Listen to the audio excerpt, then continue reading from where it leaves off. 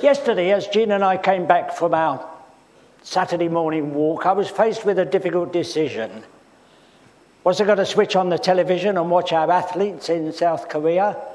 Or was I going to put the finishing touches to my sermon this morning? You may think after hearing the sermon that the athletes won.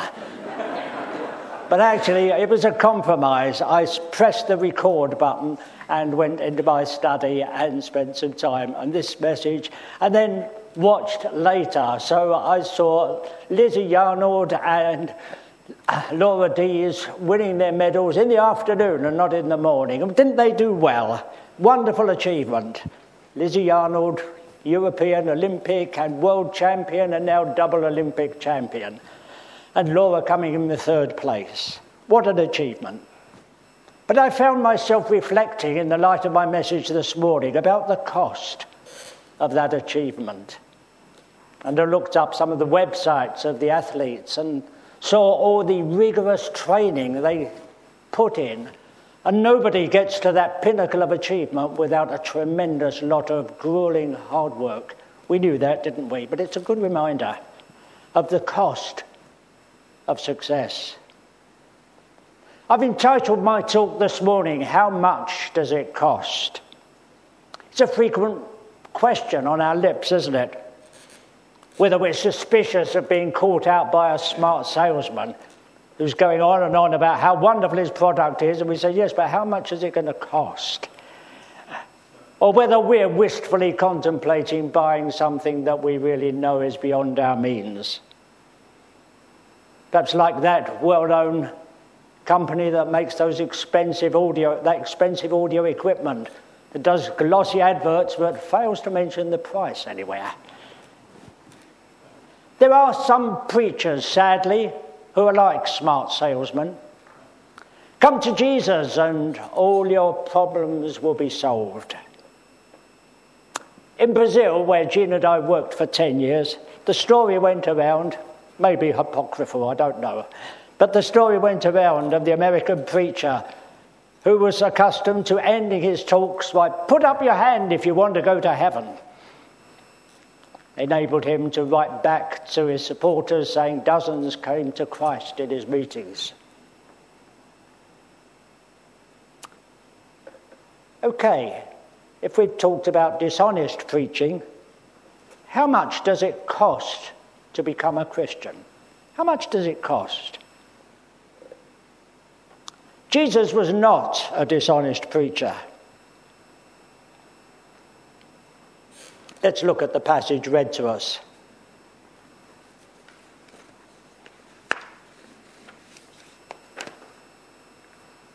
We read in this passage, which is a very significant passage in Mark's Gospel, because up to this point, everything had been going so well for Jesus and his little band of disciples.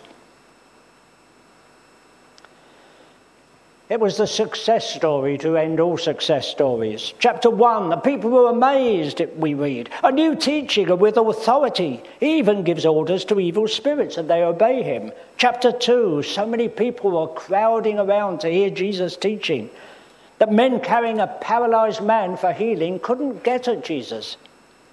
Chapter 3, we read, so many people were crowding around him, they nearly forced him into the lake. He had to get on a boat and push out from the shore to be able to address the crowds. And then we read that crowds were flocking around Jesus and his disciples so much that they didn't have time to eat. Then Jesus sends his disciples out, and they come back rejoicing in demons cast out and sick people healed. And in chapter 7, we read that people cried out, he's done everything well. He even makes the deaf hear and the mute speak. Then we come to chapter 8. We come to chapter 8, the pivotal point of this shortest of our four Gospels. And the 12 close disciples are so carried away by this wonderful tide of success and their popularity. They're basking in the sunlight of all the adulation of the crowds. And so when Jesus asks them, who do you say I am? Peter blurts out, you're the Messiah. And we can imagine Peter's thoughts, can't we? This is the one we've all been waiting for. This is the one who's going to turn things round for your downtrodden people. This is the one who's going to make us proud to be Jews again. And Jesus looks on his friends, we read. And I can imagine he looks upon them with love. And he begins to share with them. He begins to share with them that they've only got half of the story so far. For the first time, he's sharing with them thoughts that must have been burdening his heart all through his ministry. Teaching them, says the scripture, that it wasn't all going to be success. He began to teach them, we read, that the Son of Man must suffer many things and be rejected by the elders, the chief priests, and the teachers of the law, and that he must be killed and after 3 days rise again. They only heard the first part. This teaching, which seemed to be blessing so many people, was going to be rejected. That his abounding life, that John says was the light of men, was going to be snuffed out. And that all this was going to be not at the hands of the hated Romans, but Jesus' own people, the Jewish leaders, the chief priests, the scribes, the Pharisees. They were going to be responsible for Jesus' persecution and death. And from these verses onward, a shadow falls across Mark's gospel, and it's the shadow of a cross. Just a couple of pages farther on, Mark tells us that Jesus enters Jerusalem for the last time, not to be crowned king, but to be condemned to death, death on a cross. Can we just for a moment try to put ourselves in the shoes or the sandals of those 12 men and try to imagine the shock with which we heard those words? Everything had been going so well, and Jesus gently breaks the news to them that it's going to end in what will appear to be failure. Perhaps you can remember a time when everything had been going wonderfully well and you thought it was so wonderful being a Christian, and something happened that suddenly it made you doubt everything, that suddenly it shook you to your very heart. It happens, doesn't it? Jesus knows what that's like. His friends had to face that reality. That being a Christian isn't all a success story. Praise God, there are wonderful times. But there is a downside. There is a cost.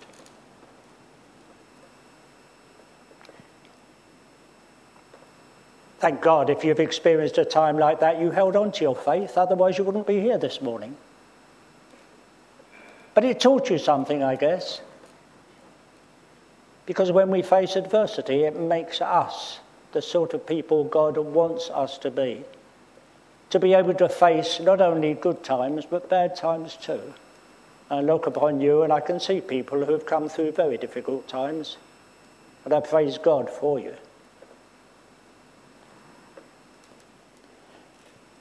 Being a Christian is not about putting up your hand and getting a free entry to heaven. Being a Christian is not just about singing jolly worship songs. Christianity is also entering into what Paul called the fellowship of sharing in his sufferings.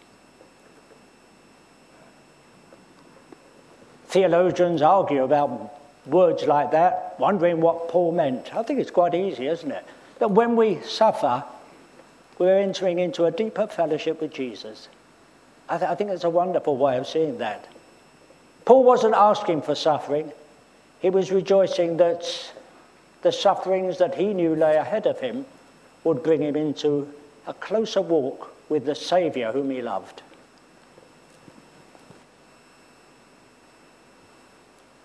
But back to Mark 8, where we read that when the disciples were listening with a certain amount of horror, it must have been, to what Jesus was telling them, it seems Peter tugged at Jesus' sleeve and pulls him aside. And he adopts the role of Jesus' counsellor. I expect we all at times have felt we are wiser than Jesus, haven't we? Sadly. We felt we know best. And he tugs at Jesus' sleeve and says, look, Master, let's not have any more of this defeatist talk. Everything's going so well for you. How do you think it can possibly end in failure? You're going to depress us all if you keep on like this. And Mark tells us that at hearing these words, Jesus looks at the 11 trudging along the road. And what did he think? What did he think? He thought, yes, it's about time that I shared this with all the 12. And so he steels his heart against this flow of Peter's well-meaning advice, Peter going on and telling him he shouldn't speak like this. And he recognises where it comes from. Do you recognise where your discouragements come from? They don't come from that difficult person you know. They don't come from some problem with your job or with your family. Discouragements have a signature at the bottom of them, and it says Satan, who is trying to destroy our faith. We believe in Satan. We don't give him equal power with God, but we believe there is a power of evil who is trying to work against the purposes of God for you and for me. And so we recognize the signature. And Jesus recognizes the signature as Peter, his friend, gives him well-meaning advice. And he says, get behind me, Satan. Get behind me, Satan. You're not seeing things through God's eyes, Peter. You're still thinking on a human level. And then Jesus, seemingly conscious that now he's reached a turning point in his ministry, and he calls the crowd together, we read. People who loved him, people who probably regarded themselves as being disciples, being followers of Jesus. And he spells out to them in brutal honesty the cost of being his disciple. Whoever wants to be my disciple must deny themselves and take up their cross and follow me. For whoever wants to save their life will lose it. But whoever loses their life for me and for the gospel will save it. What good is it for someone to gain the whole world, yet forfeit their soul? Or what can anyone give in exchange for their soul? You may say to me, Mike, I don't want to be a disciple. I just want to be a Christian. I just want to come to church. Can I remind you of what we were told in our church weekend a few months ago? There are only 3 references to the word Christian in the whole of the New Testament. There are 98 references to disciple. God wants disciples. Christianity isn't just about making new friends. It isn't just about going to church instead of to the pub on Sunday. Christianity is about discovering the joy of a new way of living. Christianity is about putting Jesus first, becoming a follower of his, seeking to do what he wants me to do, seeking to put his plans and his will before my own. All those things we've been singing about in those wonderful worship songs. It's going to mean taking up a cross. Cross, not just something you hang around your neck. A cross is a brutal instrument of torture and death. It means losing my life, and the word, as you know, preachers have told you before, that word could be translated life or soul. It means all that is really me, the very deepest part of me, the most sensitive part of myself, all that is me. We lose my domination over that, and we ask Jesus to come into our heart. It sounds a corny phrase, doesn't it? But it's very real. We ask Jesus to come into the centre of all our plans, our ambitions. We do what someone called their book that they wrote many years ago, give up your small ambitions and take on board God's wonderful plan for your life. How much does it cost to be a Christian? It doesn't cost anything. And it costs everything. It costs nothing because Jesus himself bore the cost. Jesus Christ, the Son of God, said no to self. no to success, no to popularity, and submitted himself to be condemned unjustly without defending himself and to be crucified. And the Bible tells us that in that death of a sinless man, the only sinless man who's ever walked this earth, in the death of the Son of God, all our sins, all our shortcomings, all our failings, all our rebellion against God are wiped out, forgiven and forgotten. You don't have to carry them with you anymore. If you're carrying some burden from the past this morning, hand it over to God right at this moment. In the quietness of your heart, say, Lord, I'm going to leave that at your feet. And thank God he has promised to forgive you and to forget.